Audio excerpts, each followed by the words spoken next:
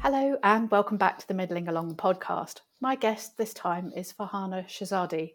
She's a director and family law solicitor, collaborative lawyer and mediator at Family Law Partners. She's ranked in Legal 500 and has practiced for over 20 years dealing with divorce and financial and children's matters. In 2022, Farhana founded the Family Law Menopause Project with the aim of raising awareness amongst the family law community of the significant impact of menopause on many women, so that family lawyers can ensure their client care and advice is attuned and reflective to this important issue, which affects so many women and families. Welcome to the podcast. Thank you so much, Emma, and thank you for the introduction. I have been practicing for 20 years, which is a little bit scary. It definitely makes me middling. So I think Your prime market, target market. Well, we're really delighted to have you along because the stark facts that came out of the research, and we'll go into it in a bit more detail, but you conducted a survey in conjunction with Newson Health Research and Education, and that showed that 7 in 10 of the women surveyed blamed the menopause for the breakdown of their marriage.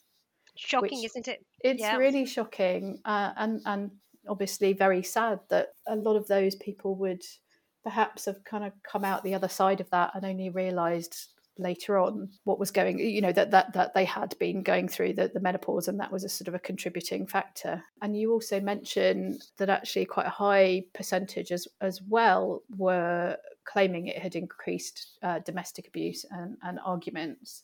From your point of view, why did you think that you needed to set up the project in the first place? Why is that unique? I think, as with many people at the moment, we hear a lot about menopause, which is good. It's about time. But over my 20 years practice as a family lawyer, there has been no conversation about it.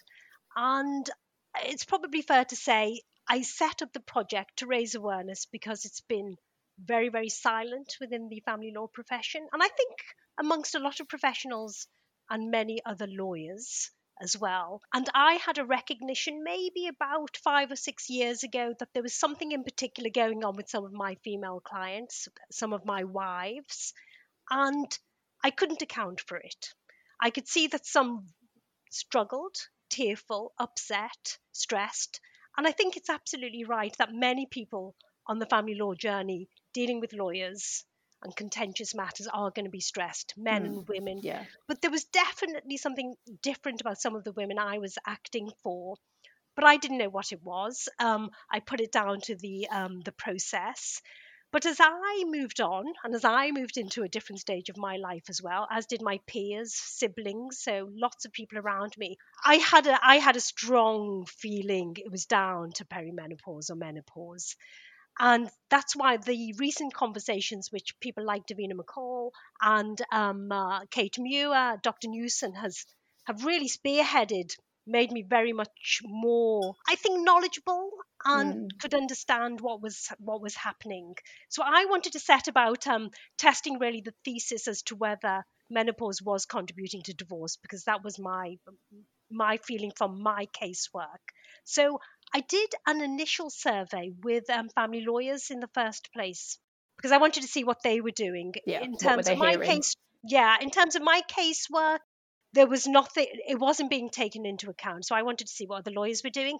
So I ran a mini survey, and the results of that I found very interesting as well. So 81% of family lawyers said that they recognized that menopause may well be having an impact, but they hadn't understood it and hadn't been taking it into account.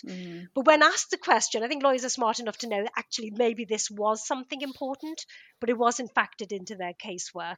We further asked whether they felt it led to any prejudice for their client as to if they hadn't factored it in, and whether there was going to be any financial prejudice to their client. And 65% of family lawyers said, yeah, they think their clients were being financially prejudiced. And I think, Emma, you might be right to ask me, why are people being financially prejudiced? Why are these wives being financially prejudiced within family work if menopause isn't being taken into account? And that's simply because with lots of family work and the type of work I do, we're distributing assets that's a big part or component of our work, to understand the assets, compute the assets, and then distribute the assets. But with some of these wives in particular, if you haven't factored in menopause, it means you probably haven't factored in the fact that their earning capacity may be damaged as a result of menopause, their savings, their pensions. So it's quite a big piece of work to be because blind we know to. that people are, sadly dropping out of the workplace as a result, and if that's happened to them at the same time as the divorce might be happening. Absolutely. The impact, I think, is quite profound. And before I move on to the main survey I carried out with Dr. Louise Newson, I think the impact is really worth just having a look at between us, Emma, because the Fawcett report came out, which I'm sure you read with interest, Yeah. and which probably informs many of your podcasts as well in terms of the financial impact upon women. But it's just worth just emphasizing there's 13 million women potentially in perimenopause and menopause, of which 1 in 4 have debilitating symptoms. So that's a quarter. It's probably fair to say a quarter of women have no symptoms, and they're the blessed quarter. And a further half of women are going to have symptoms more or less, which impact in a small way or a large way. But 99% of working women do say the symptoms have an impact on them in some way. And leading on from those particular headlines, Fawcett and the Parliamentary Women and Equalities Committee were reporting that 1 in 10 women have quit their jobs or looking to quit their jobs. So Yeah.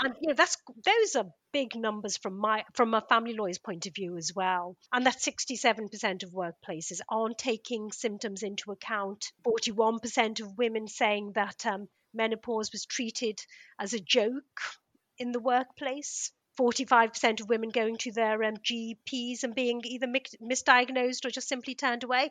I have to say, my GP, whilst very sympathetic to symptoms I had, did also turn me away. She asked me what I did for a living. And of course, being a family lawyer is stressful. Yeah. And I don't think she was wrong in saying to me that maybe I should reflect on my levels of stress. But in fact, I think she did inevitably miss the fact that I had perimenopausal symptoms. And recently I read, Emma, that there are over 60 symptoms. But if we ask women to comment on how many symptoms they think they have, then maybe, 3, 4, with hot flushes being right at the top. Going back to the workplace, going back to treatment, actually, only 14% of women being treated. It's very small, I think. So that's You're talking growing. about HRT. Yeah. And I guess in a certain way, if they have taken time out to have a family, for example, then they're potentially getting double penalised because potentially they've been out of the workforce, they've not been paying into a pension, they maybe gone back part-time. So their earning power is less anyway. And then if they're in a situation where there's a divorce happening and they've had to step back from work as a result of sort of menopause symptoms, then that's another blow to their long-term financial health. I think you're absolutely right about that. So average, when do in average people get married? It's quite late now. It's getting later and later. I think I read it was around 29 or 30, with the first child coming also quite late at a similar age, 30, 31. So you're right. It has a financial impact once you're married and have your first child. So it's a bookend, if you like. And then the other bookend is potentially perimenopause. So for women, working lives seem to be much shorter than for men. And I think you're absolutely right. The impact on pension is quite large. And there's some recent reporting that I was reading from Deborah Price at Manchester University talking about how a divorced, non-cohabiting woman's pension wealth was 1/5 of that of a man between the 55 to 64 age group. So that absolutely reflects, I think, the women's working and pension saving life seems to be shorter than men's. And so you get this quite stark inequality, I think, which in family law can be quite pronounced. I think, it's something that we are working with or should be dealing with within family law. But going on to the main survey, Emma, so 7 in 10 women reporting that they attribute their marital breakdown to menopause. 60... Did that surprise you that it was that high? It's huge. Yeah, and listen, I definitely anecdotally felt a fair few of marriages were ending because of menopause, but 7 out of 10. Look, I'm bound to say, of course, that the women who were reporting that type of statistics were in that 45 to 55 age band. But actually, the truth is that divorce, the prevalence of divorce is between 45 to 55. So I had worked out divorces, high divorce incident rate in there, and Yeah. also perimenopause is generally between that 45 to 55. But I was still struck by the statistic. Struck also that 67% of women were saying that menopause they felt increased domestic abuse and Mm. arguments in the relationship. Now that's whether or not the marriage failed or not. Oh, But that's okay. Right. So it wasn't just people who were going through divorce. It was a broader sample then. it was anyone who wanted to Okay. participate within the survey, but it was inevitably going to be women who had symptoms, I think, that were going to be completing this, but we didn't have parameters for it, and it was 67% who reported the increase in domestic abuse, 80% of women reporting that it put a strain on their children and family life. Mm. Now that's regardless of whether it led to a failure in their marriage or not. So these are big stresses within a marriage and within divorce. And then 97% of women saying that their lawyers never addressed it with them.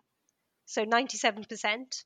Mm. So lawyers aren't taking instructions from their client. And I think that's a real shame. It's a shame because if you haven't asked your client, then you can't factor it into the work that you do or into your client's service. So, Mm. one of the things that I am quite careful about now as a family lawyer is to make sure that I am patient and mindful about the amount of information that my client, my wife in particular, mother in particular, is absorbing and is able to absorb. Because some of the feedback from the survey results included the fact the women were reporting that they found remembering the facts of the case very difficult. They found dealing with hostile correspondence with the spouse, ex-spouse, or the spouse's lawyer very difficult. Completing lengthy forms, and in family law we do have some lengthy Mm. forms, was Especially if very they're having issues with brain fog, insomnia, all those kinds of things that we absolutely right. know. Yeah, Yeah. yeah. So lengthy forms. I mean, there's a form called Form E, which I think is 26 pages long, and it's very turgid. It's, you're really meant to be putting all of your financial information, your pay slips, your bank accounts, your properties. It can be challenging, challenging for the lawyer too, but very Mm. challenging for the client. Meeting deadlines, very, very hard for some of our Mm. female clients. So I think as a lawyer, if you understand that your client has perimenopause or menopause, you should be that in your client service should be factored in. Yeah. I also think it should be factored in relation to when you're making an evaluation about ability to earn and whether a clean break is appropriate in a case, whether this particular wife will build up savings or pension savings, because those are essential parts of a family lawyer's job. Mm. And if you haven't seen it, it's not visible to you, you haven't spoken to your client about it, I imagine you can't be doing the best job you can. But going back to some of those other statistics, massive impact on sex life. And that doesn't come as a surprise. 75% of women saying their sex lives had really diminished, which Mm. speaks to the symptoms, doesn't it? Those taboo symptoms within perimenopause, menopause. But if people within that relationship aren't talking about that, then but it's causing difficulties within the relationship. Yeah, there's huge potential there, I guess, on both sides for better kind of awareness, better support to help potentially couples stay together if they're kind of aware of what's going on. But I guess you say sort of that lack of awareness means that neither party necessarily is working to address the things that are kind of gone unspoken. Oh, for sure. And the lack of awareness comes throughout the chain. So very often the wife, the female client, doesn't know she has menopause. And if she suspects it and goes to a GP who sends her away and thinks it's stress Mm. and not menopause, well, then she's not able to communicate it to a lawyer and she's not able to discuss it with her partner prior to the marital breakdown. I was actually looking, I don't know if you've ever seen, Emma, the Holmes and Rahe stress scale. which is a scale of all the stresses you have in life. And I was quite interested in this. And divorce is number 2 within that stress scale. And that's actually why I think lots of lawyers miss this, because if you are presented with a client who seems to exhibit symptoms and stress and upset, then you may well think it's divorce. But I think divorce actually often camouflages menopause. I think there's a relationship between those two things, and we might see one but then don't see the other. So I imagine a lot of GPs may be thinking, "Ooh, that's a difficult divorce. That isn't menopause." Yeah. And then family lawyers are thinking, "Oh, well, that's also a divorce. That's not menopause." So I think we're going around in some type of circle. Interestingly, menopause does not appear in the Holmes and Rahe stress test. Well, I think it's probably developed a number of years ago. Illness and injury does. Interestingly, marriage does. It's 7th on the scale. Divorce is 2nd. Death obviously features quite high at number 1. But and what sort of response have you had from the profession, from kind of colleagues in other firms to your research? Have they been kind of interested to find out more?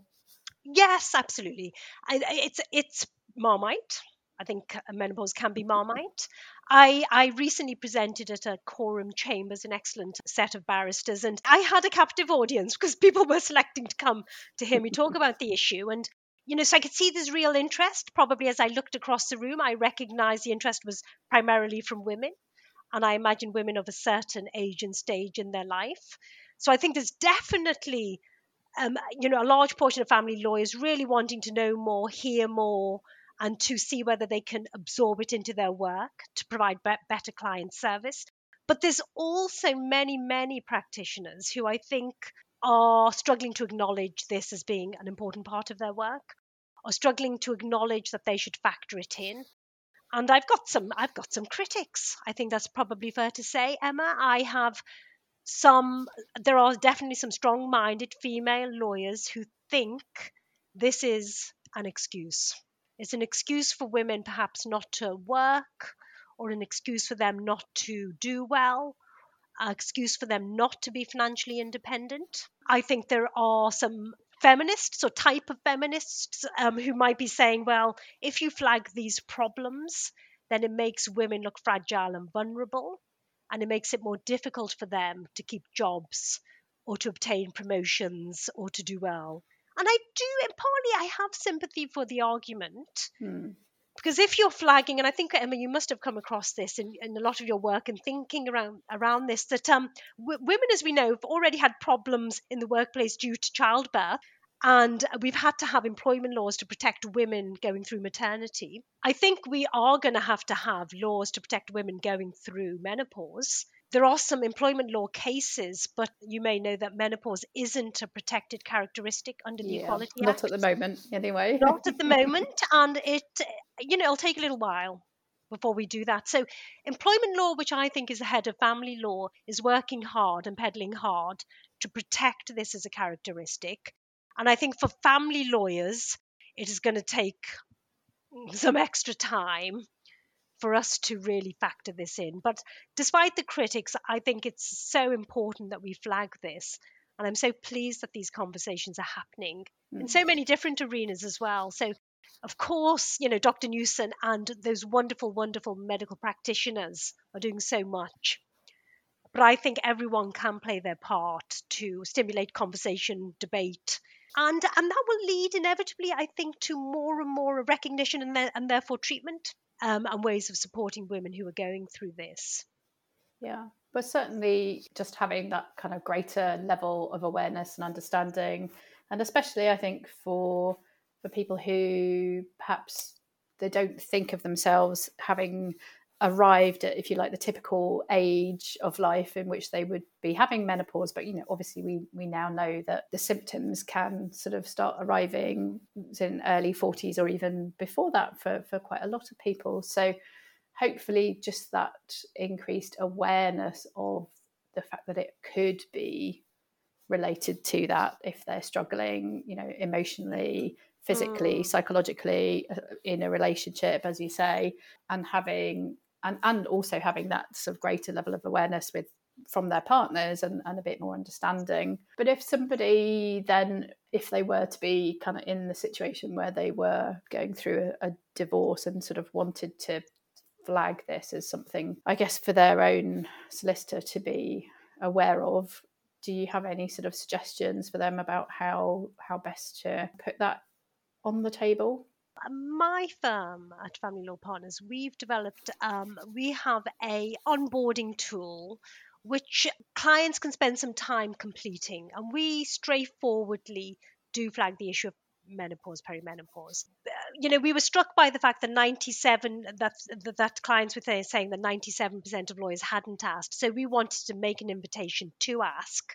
And actually, lawyers are very good at dealing with complex and difficult issues, and we do triage very well. So I think it's preferable that we ask the question at the outset in order to stimulate the conversation about it, because there's nothing to be embarrassed about. It could be an important aspect of their case, but more importantly, it could be an important aspect of how we're going to work with that particular client, because they may need a little bit more time to assimilate information. And actually, we don't have to. I think there is a feeling that we as lawyers litigate our cases, and they can be very contentious and difficult, but we need not. And I, as a lawyer, and many of my peers, do consider dispute resolution and mediation as a contrast to being in court. Sure. And in fact, one of the survey results I think that was important was that 60% of women did come back and say they think they would prefer dispute resolution, mediation, over a court process. And that's completely understandable, because with a court process, that's quite adversarial. It's another stressor. It's a big stressor. And actually, probably a lot of the work I do, I would say a good 70% of the work I do, is based on finding constructive solutions, whether that's through negotiating with my opposite number, lawyer for the other spouse, or whether I'm a mediator and collaborative lawyer as well, whether that's mediation or collaboration. 70% of the time, I'll find a constructive solution and can find a constructive solution. And I think if I knew from the outset that that was very important to my client, then I would really be able to put that together and try hard to try and take that forward. Also, I could signpost. I could be saying to my client, it's really important you speak to a GP. Or I would have medical experts in my black book to say, maybe you could speak to this menopause expert. I think it's really important that we signpost to the right experts and flag to the other side that this may be an issue. But actually, really important, Emma, I think, is that if I realize that my client has an issue to do with menopause and her earning capacity is going to be impacted, it's really important for me to understand that my client won't be able to have a clean break right away. And we do have a clean break culture within family law. And what that means is that they are financially independent or cut off from maintenance. And that's not going to be in prospect if the wife needs continuing maintenance or support from their ex-spouse. So whilst the clean break is the ideal solution, so that this wife is financially free and the husband is financially free, I think people may remain financially dependent for longer if they have a menopause issue. And that's one of the things I have an eye to. So often you have women who get no maintenance or maintenance for a very limited period of time. And you may have often heard that 2 or 3 years is considered good enough. But actually, there are some wives, as we've seen from the Fawcett reporting, if 1 in 10 have left work and a quarter of them are suffering quite serious symptoms, they're going to be financially dependent for longer. And my view is that the maintenance may be paid for 5 years, 6 years, 7 years, 10 years, or whatever is required to help that particular wife reach financial independence. And that's controversial, I know. But I think it's an important part of the delivery of a family lawyer. We have a unique and bespoke system in this country, which we don't have a one-size-fits-all system. We have a bespoke system, and I think lawyers should use their bespoke system to deliver the best outcome they can for their client. Well, certainly it seems like it was a huge gap that you've identified. So I'm really happy that it's at least being talked about, and hopefully that other lawyers will be considering it. And yeah, as I say, hopefully with the sort of improved general level of awareness in the public as well, that women or partners, whatever, will kind of be taking this up themselves and hopefully advocating for themselves. And I think that's probably that sort of financial element is something that people might not really be thinking about if they're sort of in the throes of a very difficult symptoms or whatever. It might be the last thing on their mind, when actually the sort of the long-term implications of that are obviously quite serious. You make such a good point about that, Emma, because alongside the survey, we had an open text box where people could write their comments. And just picking up from your point, some of the comments that came across were very much that the wife, and this is one particular wife speaking, that she felt like a wreck and rolled over. She couldn't negotiate the financial settlement. And I'm seeing well, actually, I don't see it because I'm a lawyer who hopefully represents my clients well. But I hear many stories of women, wives in particular, saying they didn't pursue their financial claims. They just feel too vulnerable and they're struggling. Yeah, and isn't that shocking? Because that does passport a lot of financial problems later down the track. So if you haven't negotiated well, or you haven't negotiated at all, there is a real blind spot in particular in relation to pensions. So many women think that pensions they have no entitlement to. They feel vulnerable and fragile, don't negotiate, and they don't obtain any share of pension. And that's why we know many, many women suffer financial poverty in retirement. It's a very striking aspect of many women's lives, and they become very dependent on state benefits in retirement, state pension credit. Such a shame. Generally, we're in this country, we don't like to talk about money, and perhaps that's even more shows up even more for women. And yeah, so I think it is really, really important that we talk about things. And I'm so happy that you spared some time to come and chat to us today about your research. We'll pop some links in the show notes if people want to read up a bit more and find you on the website. Thank you so much for your time. Thank you for inviting me. You've been listening to the Middling Along podcast. Do remember to subscribe to be notified when our next episode is live, and why not visit the blog at www.middlingalong.com to sign up to my newsletter as well. I do hope you enjoyed listening today. If you did, I'd be really grateful if you would consider leaving a short review, as that helps people find the podcast and helps get it noticed. Hope you can join us next time. Goodbye for now.